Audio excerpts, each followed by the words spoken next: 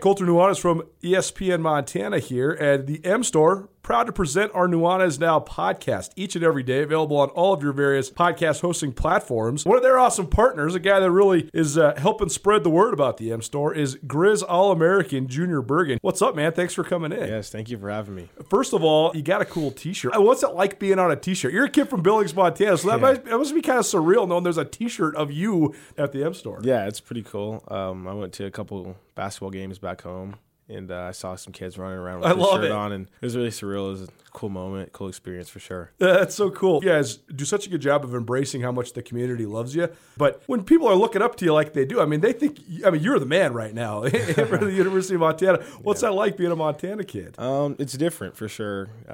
Growing up, you kind of look up to guys like who are in the NFL and stuff like that. But, it's just great to have a positive influence on these kids' lives. I just want to make sure I set the example and lead by example and give them someone to look up to. Go check out the M Store. They're located there at the corner of Higgins and Broadway here in the city of Missoula, and you can also visit anytime online, montanamstore.com. They have all the latest and greatest, a whole bunch of original Griz gear, and of course, they have Junior Bergen t-shirts. Junior Bergen, proud partner with the M Store, as well as us here at ESPN Montana. Thanks for swinging by, man. Yes, sir. Thank you for having me. The M Store, where they're all Griz all the time.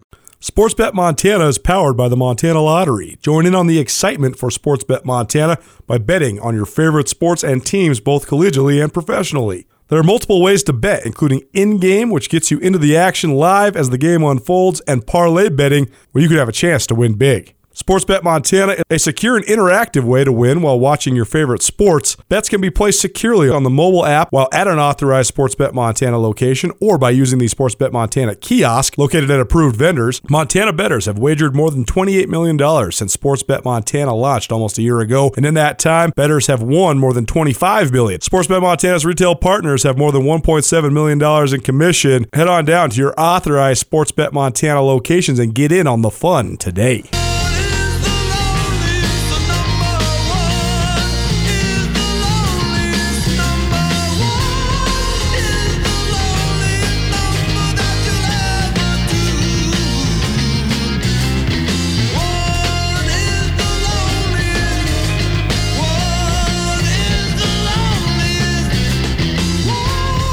How many Scrixon golf balls were sold in the last 24 hours?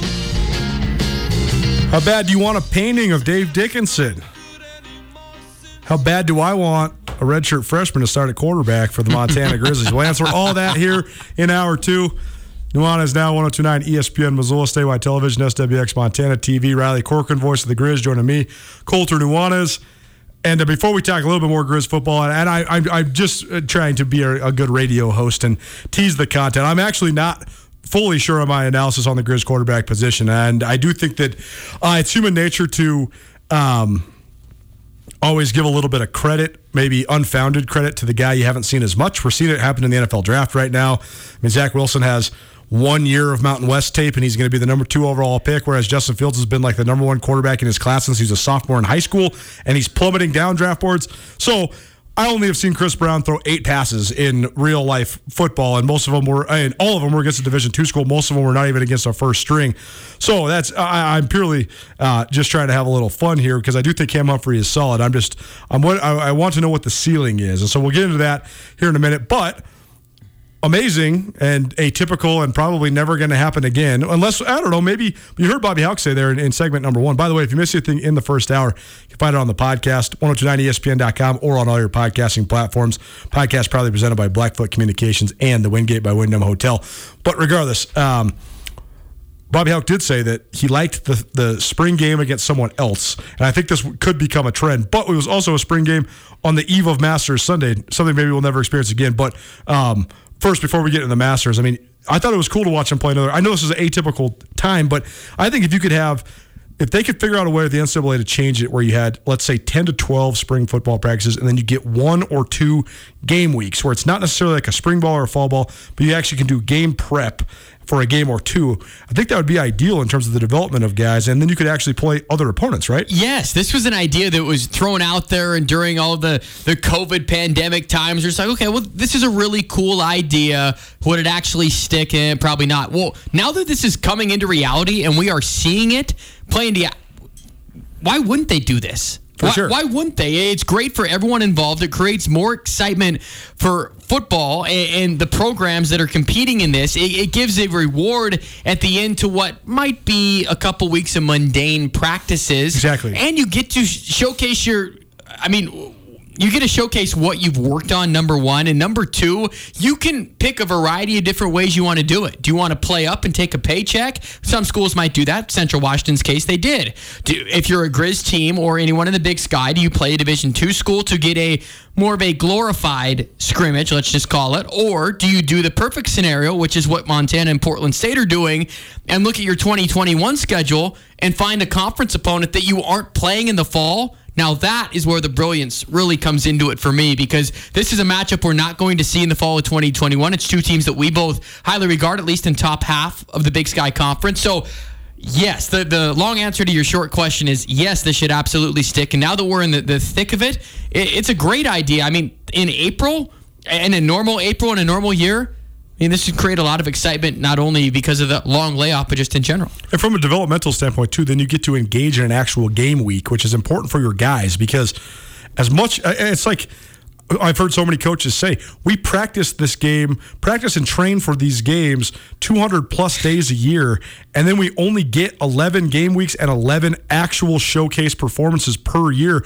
Even if you are the most prolific football player in the history of the world, you're going to play 50 games in college. That's it. Yeah. You only have 50 game weeks where you have, a Monday breakdown, a Tuesday prep, a Wednesday install, Thursday walkthrough, all that stuff. And I think that even just the 2 extra is invaluable for young guys. And I think also there's a lot of people out there, and I totally understand this from the health and safety side of things, as far as, well, you're banging them up. Well, let me just tell you, for the physicality that is going on in these practices anyway, when they're going ones versus ones, the injuries can literally happen at any time. So to try and pinhole it and say, well, because they're going to play 1 real game or 2 real games in the spring, I don't really buy into that narrative, because I just feel that, look at Marcus Knight. The injuries can happen in practice in a non-contact injury. You never know when it's going to happen. No, you don't. So that argument to not have these games, I just don't think is as valid, because obviously it can happen at any time, and everyone's pumped up to play, and you could sense it. Those clips that you played in the press conference, and even now, this week, guys are saying, man, I haven't been sore from a football game in a while. Well, this is good to understand what it feels like when you get into the fold in October, November. Here's another angle too, Colter.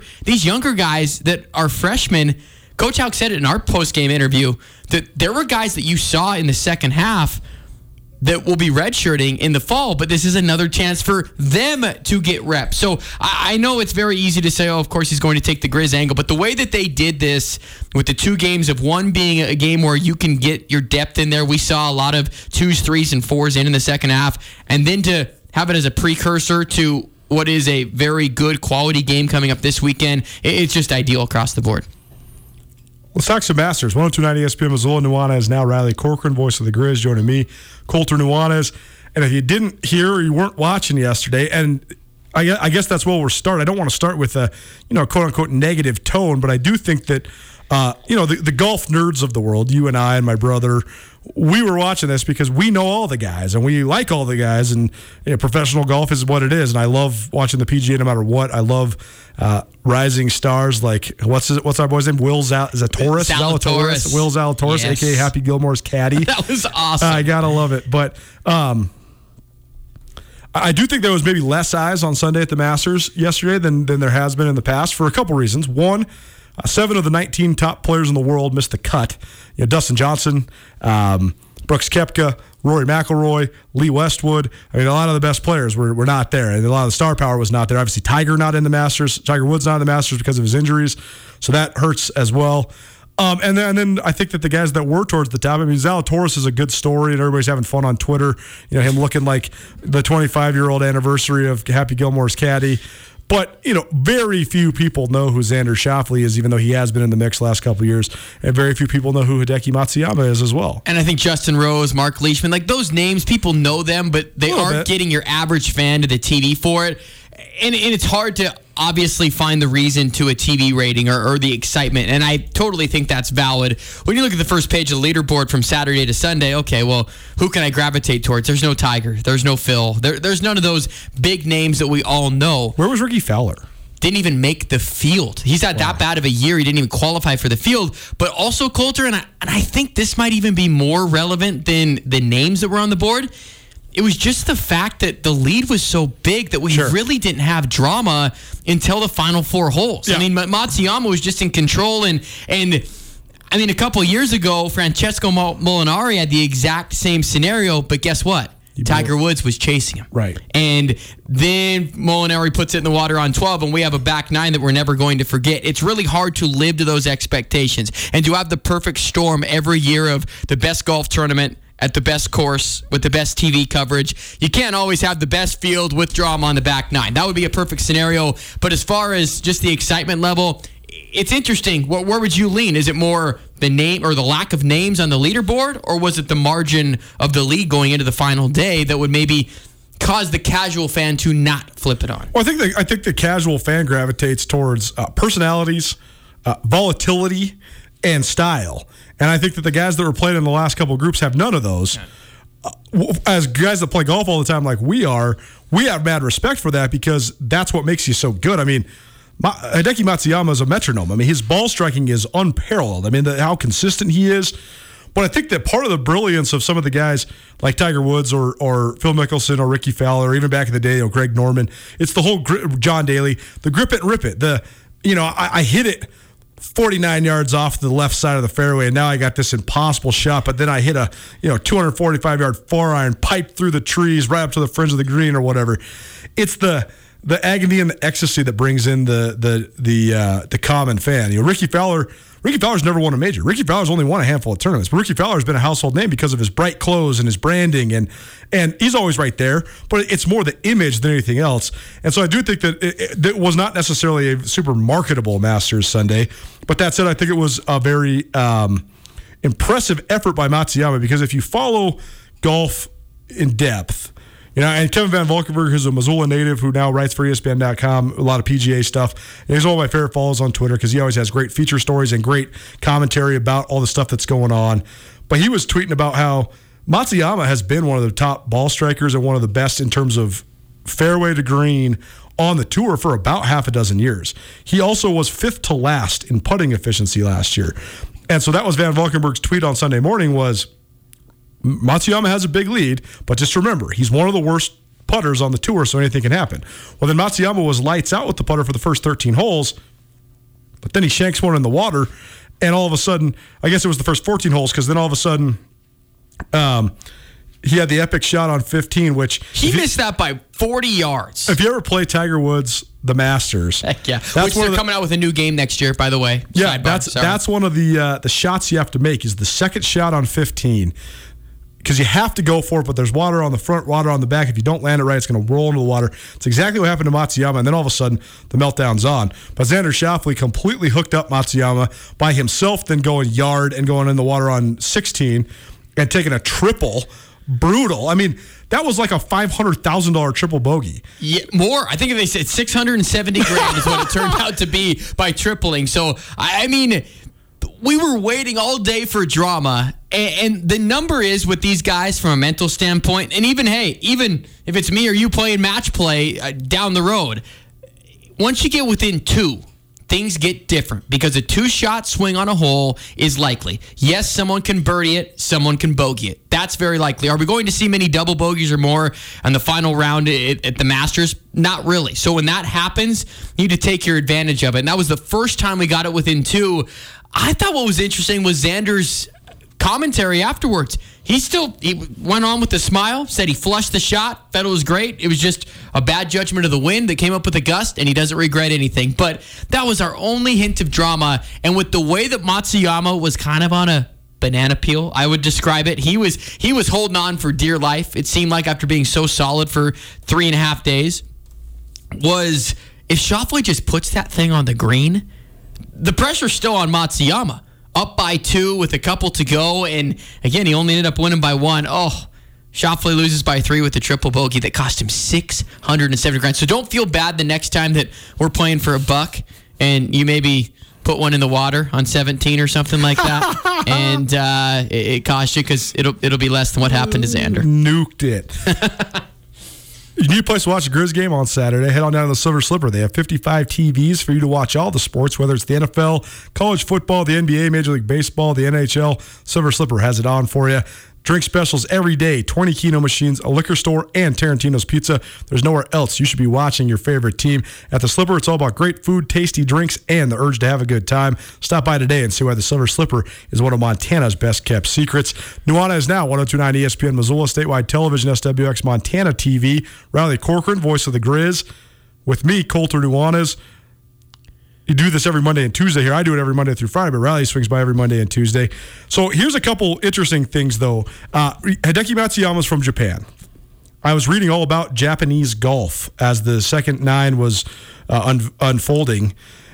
In the United States, there's 16,400 roughly golf courses, but the United States is also about 3.5 million square miles.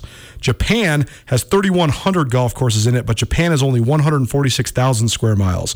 Japan has one of the great population densities on planet Earth. And they say per capita and per square mile, Japan actually has more golf courses than anywhere else in the country or anywhere else in the world, and that per capita that golf is considered more popular per person that lives in a country than any other country on Earth. And you wouldn't have known that at all before yesterday. I certainly didn't. Exactly. And so there's been a couple Japanese players to make it onto the PGA Tour. This is almost all exclusively in post-World War II. So golf has only been in Japan for probably a little more than half a century.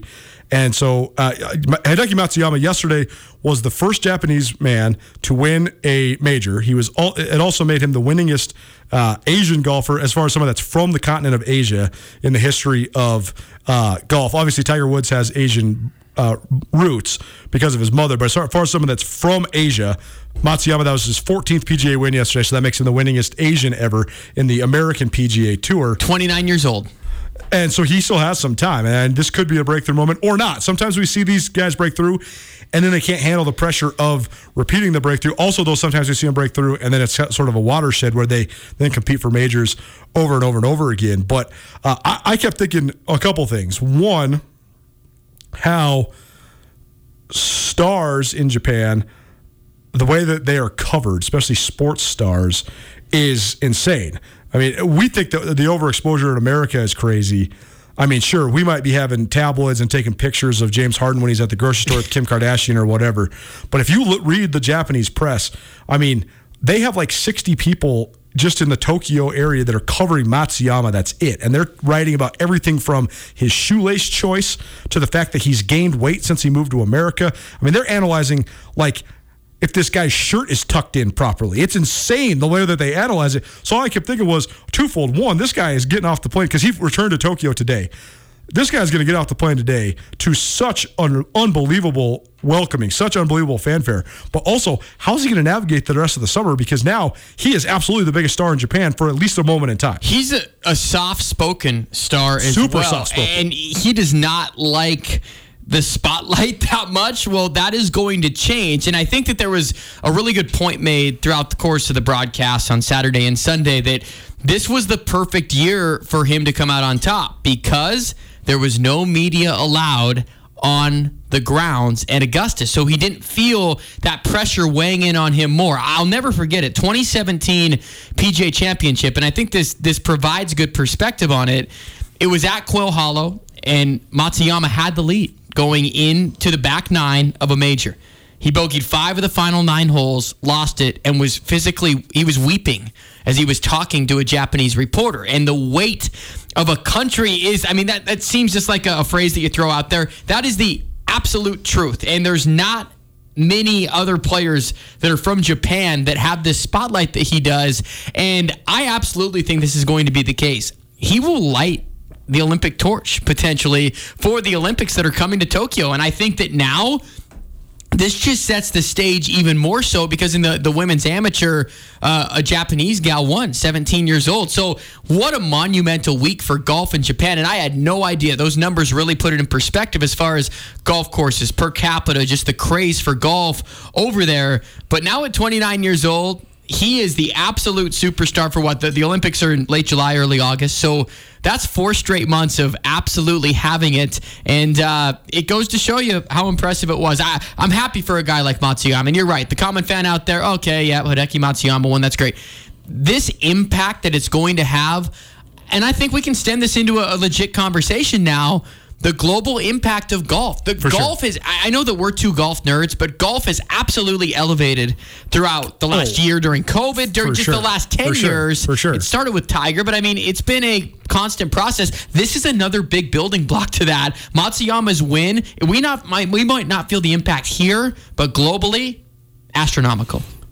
Well, that's why I was teasing that how many golf balls did Scrixon sell lately? Oh, yeah. But I mean, here's the thing. Matsuyama, that he because of his star power in Japan and in Asia, he has been one of the top 10 or 12 endorsement guys on tour for a while now. I mean, he's got Lexus, he's got Scrixon, and he's got one other big endorsement. I'm trying to remember who.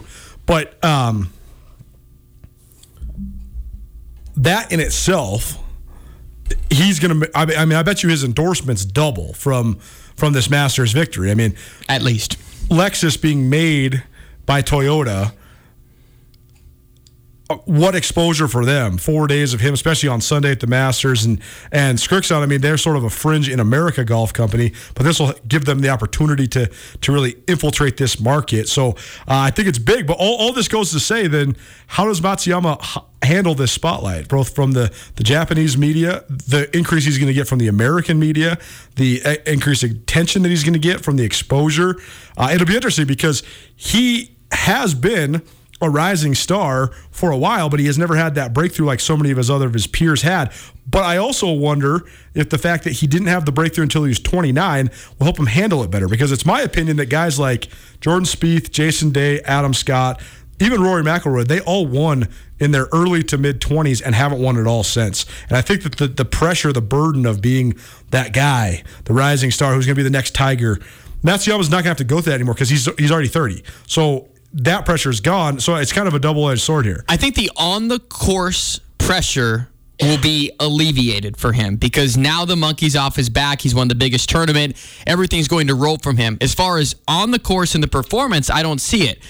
But the media request and the crave off the course, if he can manage that or have the right people with him where he doesn't become overwhelmed with what is naturally going to have him be the biggest celebrity in his country and just that area of the world, then he'll be able to handle. But on the course, I think that he's absolutely got it lifted. I was reading an article earlier today.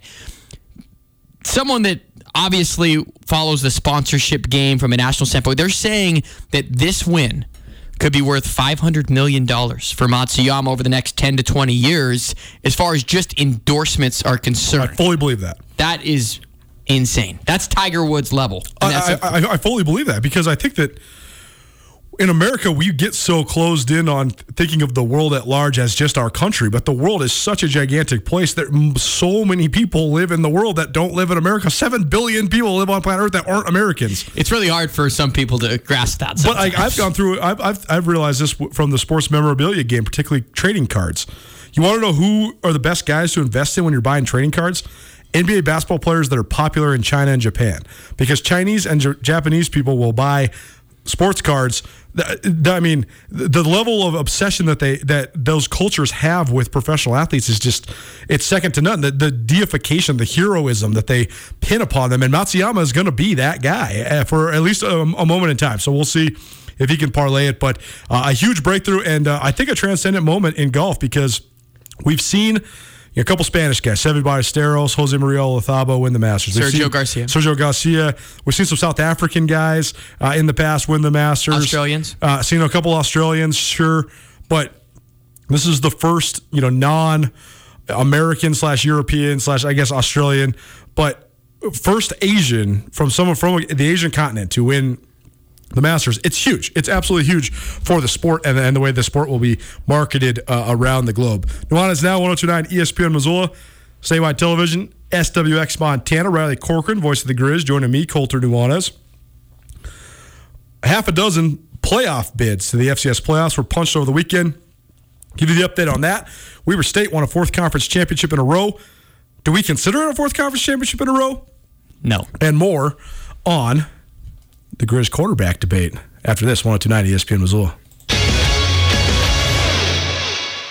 Blackfoot Communications is actively supporting the communities we serve across Montana and Idaho. We are installing hundreds of miles of fiber in our service territories, increasing the broadband experience in our rural communities. We are delivering remote workforce solutions for our business communities. We are creating new, innovative solutions for our local entrepreneurs and enterprise organizations. Learn how your company can benefit. Call today at 541-5000 or go to blackfootbusiness.com. Blackfoot Communications. Connect to more.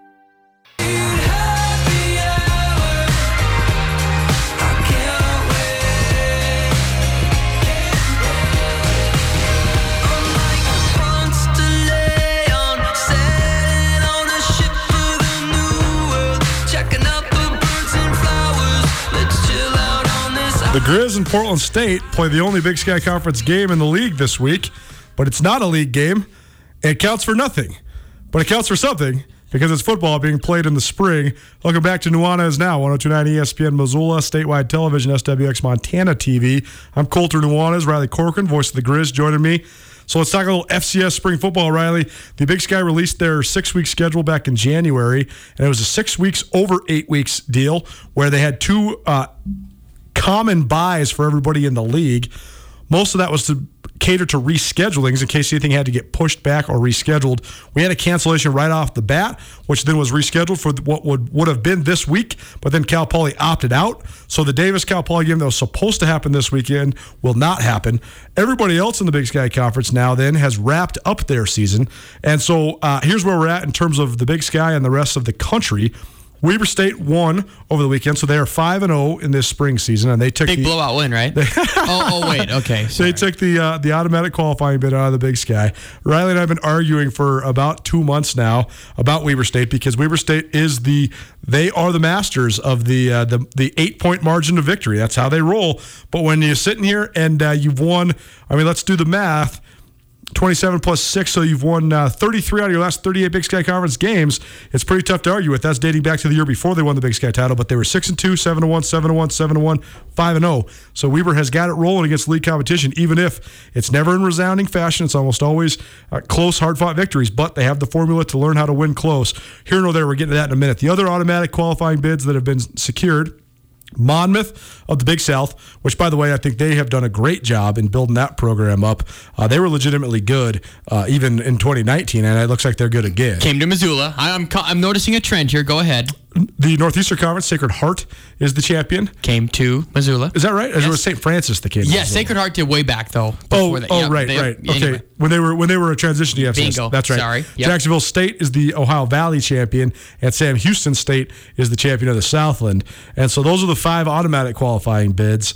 It was a great game by Sacred Heart to defeat number 25 Duquesne in overtime, 34-27, one of the better finishes of the weekend. So there you go for your 5 automatic qualifying teams. Eastern Washington right now is sitting at number 8 in the poll. They look like, I don't know, would you say they have an inside track or an outside track on the playoffs? Or are they? I think they're in. They're in. It's you think they're in? A done deal. I think that they're might be number 1, number 2 at large bid. I think 5-1 was the magic number. They've won 5 in a row. They got the best player maybe in the country right now. So I think Eastern is very, very comfortably in.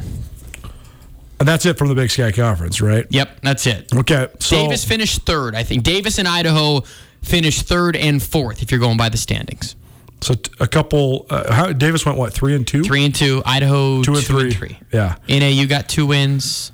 So Idaho State 2 wins. And then you had to come back against Southern Utah over the weekend. It's so funny because the first 2 weekends this was on, I was all about it, and then all of a sudden we had our own stuff like the Big Sky tournament, the NCAA tournament, Griz football, Bobcat football, and I haven't been nearly as engaged. I do feel sort of bad about it. But honestly, though, this leads to a great point. For someone that covers FCS football as good as anybody, it was interesting to me when all this got announced, Colter, was how much buzz would there be nationally about the FCS? And I think overwhelmingly, the people think that it's underwhelming, if that makes any sense, right? No question. And so I think that now is the nitty-gritty where it's like, okay, is it going to gain some sort of traction? Everyone gets excited when a bracket is set in place and you can kind of play for a championship. But overwhelmingly, to this point, there has not been that much buzz or excitement about FCS football coming into it. So I guess not to sidetrack, but just to further the point more of someone that covers FCS football, yeah, I mean, other things got, I guess, ahead in the priority list than FCS football did. Well, part of it, too, is just the unbalanced schedule. Even though they pared the teams down, still everybody didn't play everybody. So when you don't have the Montana schools in it, that definitely is impacts the brand in a negative fashion. When you don't have Eastern Washington and Weber State playing each other, that also impacts the brand in a negative fashion. I mean, not to call anybody out, but how does that not happen? I don't know. You know that you have 2, maybe 3 teams that have a chance to make the playoffs, and you want your league to have high profile. Was there thought the whole time if we don't have them play, then they can both make it? Because maybe that's the only thing that's valid. Because as far as like crowning a true champion, I can't believe they didn't play. I totally agree. I don't think that. I mean, I don't know. We don't want to be too harsh here. No, we don't. I don't think there's enough acumen about the quality of the teams to even realize that. I think it's just pure and utter. We'll leave it at that. I'm so interested to see what the ramifications of this spring season are, both positive and negative, going into the fall. I'm so interested to see a variety of different elements of this. Does Eric Berrier stay at Eastern Washington? Who, because they had an unsavory or unsatisfactory spring in terms of the amount of playing time maybe they expected, who stays at their respective schools? I mean, this is sort of everybody's talking about the benefits, the young players playing. A guy like Tyler Vanderval, a quarterback from Idaho State, getting a lot of extra reps, getting the offense down. Those are good things. I think that the Bronson Barron kid from Weber State, the freshman quarterback, good. Northern Arizona's got their Oklahoma State transfer at quarterback. Those guys get extra reps, good. But there's, guarantee you, guys at certain schools that were mid-year transfers or drop-downs or guys that are coming into becoming an upperclassman that expected to get more playing time, now the writing's on the wall. Or, what about the injury factor here? Who's hurt? Who's not going to be able to come into the fall? There's a lot of different question marks. So I'm so interested to see the cost-benefit analysis here. And I think that, again, you made the good point, and I think this is worth reminding people all the time. If you're playing football, you can get hurt at any time. It can be a non-contact injury in the middle of a practice. It can be a non-contact injury in the middle of – I saw Kurt Davis, who was a transfer from UNLV to Montana State. I remember he and Denarius McGee were throwing after practice one day, and he just leapt up in the end zone and came down in a hole on the practice field and tore his knee. And, there was not even pads. There was nobody on the field. They were straight up just playing catch like 12-year-olds, and he tore his knee. So you never know when it can happen. I also have, and this is a total tangent, but I've also heard so often from so many people, well, we don't want to play the play-up game. We don't want to play the money game. We don't want to play the quote-unquote body bag game because everybody gets hurt. I swear to you, in 15 years covering the Big Sky Conference, I've seen way more guys from Big Sky Conference teams get hurt against Division II opponents than FBS opponents. The faster the game goes, the less chance there is for injury. You got a way higher chance of injury. When the car wreck is fast, cuts you in half. When the car wreck is slow, oh man, you're getting all jumbled up. The pile is all ugly. I don't know. That's here nor there. But I'm just so interested to see the cost-benefit of analysis of this spring season. Me too. And just one more point on that, Reese Phillips. When Reese Phillips got hurt, that nasty ankle injury, right. Who was it against? Mississippi Valley State or a SWAC team? So yes, I agree with the injury front on that. But with where the Big Sky is at right now, I mean, from a national, but we've asked this question week in and week out for Weber State. What is their goal for the remainder here? Do they want to compete nationally? Is this the year they feel they can? And then I ask you, can they go deep in this playoff field? Are they a top 4 seed? Because this year, that's another change from the normal. They normally seed 8 teams right out of the 24. They're only seeding 4 out of the top 16. That'll be huge for home games and everything like that. Do they get a top 4 seed? I think they do get a top 4 seed. I think as the outright champions of the Big Sky Conference, I think you got to give them at least the 4 seed. Every projection I've seen has James Madison as the 1, North Dakota State as the 2, and flopped. Or flopped, right? NDSU is the 1, James Madison as the 2, Sam Houston as the 3, and then Weber State as the 4. So I do think Weber will get a seed. I do think that Eastern Washington will probably get a good draw. I do think they'll get into the playoff field. One thing that was talked about last week, reported first by Sam Herder of Hero Sports, is that the FCS Playoff Committee has confirmed that in most years you cannot play a conference opponent in the first round, we've seen conference opponents match up against each other like UC Davis and Eastern Washington did in the, I guess it was 2017 playoffs leading up to the 2018 national championship game. But this year, if you didn't play against each other, you can be matched up in the first round. So that does leave the door open for Eastern Washington and Weber to play in the first round. But I don't think if Weber got the 4, I don't think Eastern would be low enough to get that first round draw. So maybe they're on the same side of the bracket and they play in the second round. I could see that happening. I don't think it would be a good look. I would think the committee at this point knows kind of what the talk is, the narrative nationally. That would not be a good look to just pair the two Big Sky teams together. Same side of the bracket, yes. I think that more than likely you're going to see both of them play Missouri Valley schools. Because I think, again, Missouri Valley, they kind of take the storylines, the teams that are going to make it from the Valley, North Dakota State, South Dakota State, and North Dakota. So I think that you're going to see some sort of combination with your Webers and Easterns against your North Dakota State, and South Dakota State, which could be fun in that regard because we're talking about the playoffs. What are you trying to do? We don't want a glorified conference championship. Let's try and play it out and see how the Big Sky does against other leagues. 5-0 in the Big Sky for Weber State, so that means technically a 4th consecutive Big Sky Conference championship for the Wildcats. I understand Weber State is the least sexy team in college football, and I get why some people, a lot of people, say, oh, they're overrated, yada, yada, yada. But the fact of the matter is that if they win a playoff game here or 2, they're going to finish in the top 5 of the poll after this spring season. That'll be 4 consecutive top 5 finishes. If they make it to, say, the quarterfinals, that'll be their 4th consecutive quarterfinals. If they made it to the semis, it would be their 2nd consecutive semis. It's already the greatest run in school history. They only had 2 FCS playoff berths in the history of their program before Jay Hill got there. And now with this spring playoff berth, they're on their 5th consecutive playoff berth. So all is that to say, though, I mean, do you believe in the validity of all these streaks extending after this season? Because I'm kind of torn. I think that you play who you play who you got on the docket, and they did, and they beat them. But on the other hand, I do think that it's a truncated and somewhat illegitimate season because there's certain teams that aren't playing.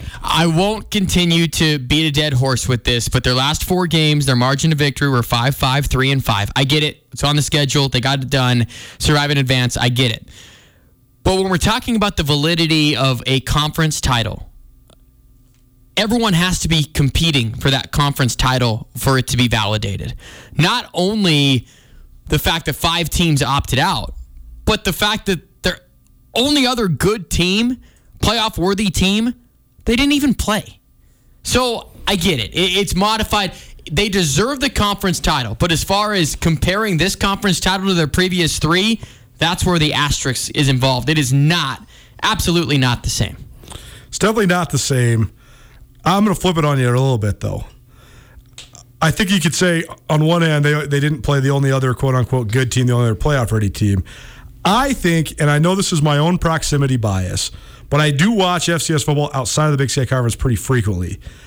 And what I always see is I only ever see 10 teams outside of the Big Sky that I ever think that are as good as any team in the Big Sky. Consistently. Period. Seriously. I like when I watch the Delawares of the world and stuff like that, oftentimes I always think to myself, well, this would be a pretty good game if they played Portland State or Idaho State.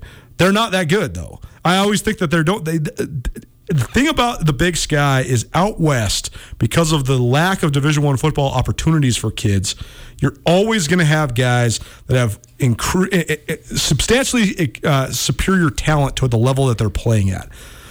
Most of the best players in the Big Sky are a full notch above the level that they're playing at. The Troy Andersons and the Sammy Akems of the world they're not just like could be on a Mountain West roster. They would be good to great players in the Mountain. I mean, Troy Anderson would be an all-conference player in the Mountain West. So is Sammy Kim. Yes. I think they're all-conference players in the Mountain West for sure. Too. I think Dalton Snead is like a top 5 quarterback in the Mountain West, if not a top 3 quarterback in the Mountain West. I mean, he's a pro. He's really good. Same with Eric Berry. I mean, Eric Berry, who in the Mountain West got a better quarterback than Eric Berry right now? No, seriously. So I do think that, that same sort of trickle down happens at the other FCS conferences, but I don't think that it's as much. I know the Missouri Valley has this reputation, and I think where the Missouri Valley dominates everybody else is I think that like the top 5 offensive line units in the Missouri Valley are substantially better than most teams in the country at the FCS level, and could be, group of 5 or even maybe power 5. I mean, a couple guys in North Dakota State are definitely power 5 type offensive linemen, but here nor there. I guess what I'm saying is I think that if you make the playoffs out of the Big Sky, no matter what the scenario is, I do think that it's valid and it's worth it, even if Montana State weren't playing. Because to me, this is not necessarily the argument over the validity of the spring season or not. It's an argument over the validity of the Big Sky Conference scheduling period since the league expanded 10 years ago. Period. Because you can say Eastern didn't play Weber didn't play Eastern. Well, these guys didn't play Montana State. These guys aren't playing. Well, half the time they don't play each other anyways. Well, look at next fall. Let's just go way out in front. There's about 4 teams that you could probably say are legit Big Sky championship contenders. 3, maybe 4, right? Montana State, Weber State.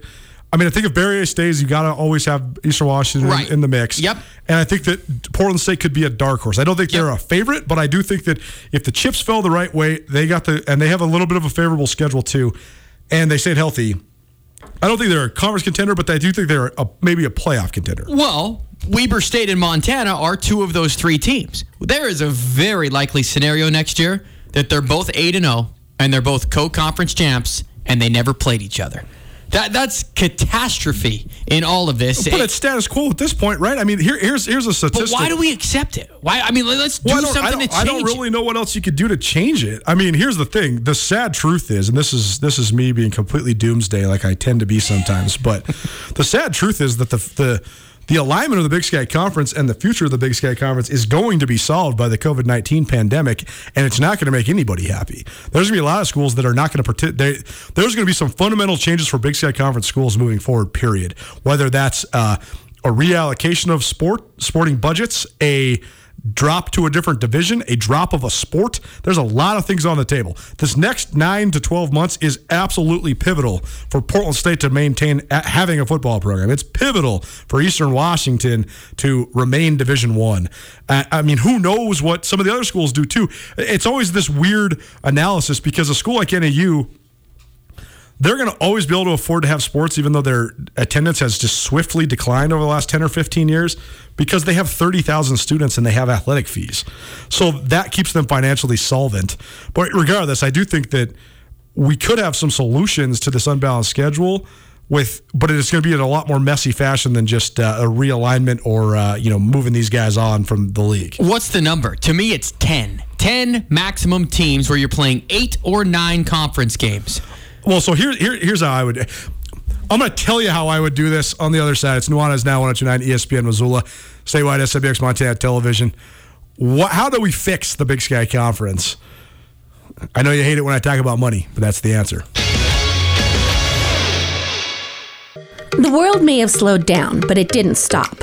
If you're back on the road and traveling to Missoula, we invite you to give Missoula's Wingate a try. We love our regular corporate guests and offer fantastic service, great year-round rates, and clean and comfortable rooms that will keep you coming back. While you're here, you can rack up the Wyndham Rewards points for free nights or airline miles. And starting in July, you can release some steam in our newly expanded fitness room. The team at Missoula's Wingate would love to make you feel at home.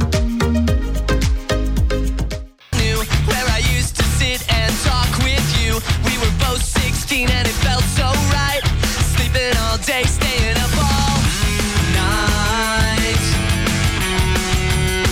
staying up all night. There's a place on the Welcome back. Cherry Street. Nuanez now 102.9 ESPN Missoula, statewide television, SWX Montana TV. Be sure to go visit our Facebook page, Facebook.com/ESPN Missoula. Give me a little share, a like, a comment, whatever. We're giving away this Griz Greats painting. If you're watching on TV, you can see it.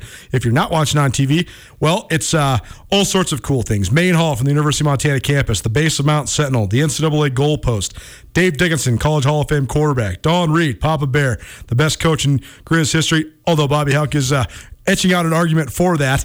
Andy Larson, young man from Helena who made the game-winning field goal in Montana's 22-20 victory over Marshall in the 1995 National Championship. This is a commemorative painting, one of a kind, painted by Ryan Bagley, former Griz receiver, and we're giving this away on Friday. So all I need is social media interactions at 1029 on 1029 ESPN, on Twitter.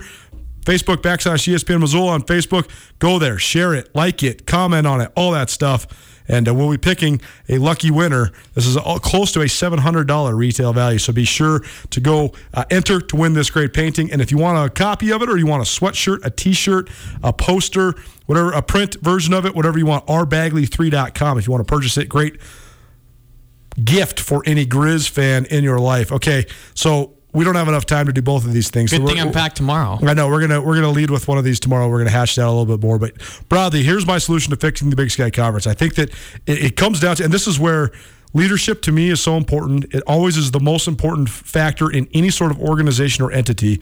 A vacuum of leadership, a gap in leadership, a crisis in leadership is the fastest way to erode an elite organization. I think that we've seen all of those factors impact negatively the Montana schools in certain points in time over the last couple of years, particularly in football, and we've seen it happen at the Big Sky Conference level as well. I think that the non-elitist and sometimes socialist mindset of the Big Sky Conference holds it back quite a bit. But I think that the way that you fix the Big Sky Conference is I think that you have to have a requirement. I don't know how you make the baseline requirement, but you have to be a Division I university in football in every level. In other words, you can't have a locker room that's 2.5 miles from the freaking field.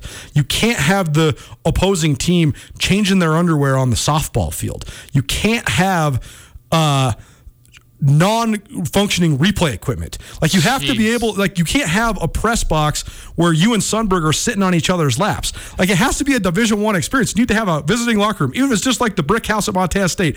You got to have something. Like, you have to have real FCS caliber facilities. And so Southern Utah's already on their way out. Problem solved there. To me, Northern Colorado is, I mean, I know it's a regional school, but they're not Division I in a lot of ways. They are, the Northern Colorado's in the Big Sky for everything but football, because they're Division I in other sports, but they're just not in football. And so, you know, I mean, Portland State, I love having Portland State in the league. I think it's good for the league. I think it's good for the recruiting. It's good for the regional footprint. But that's where the leadership comes in. You got to go figure out a way to play at least 3 or 6 home games downtown. I know you're getting kicked out by the soccer team.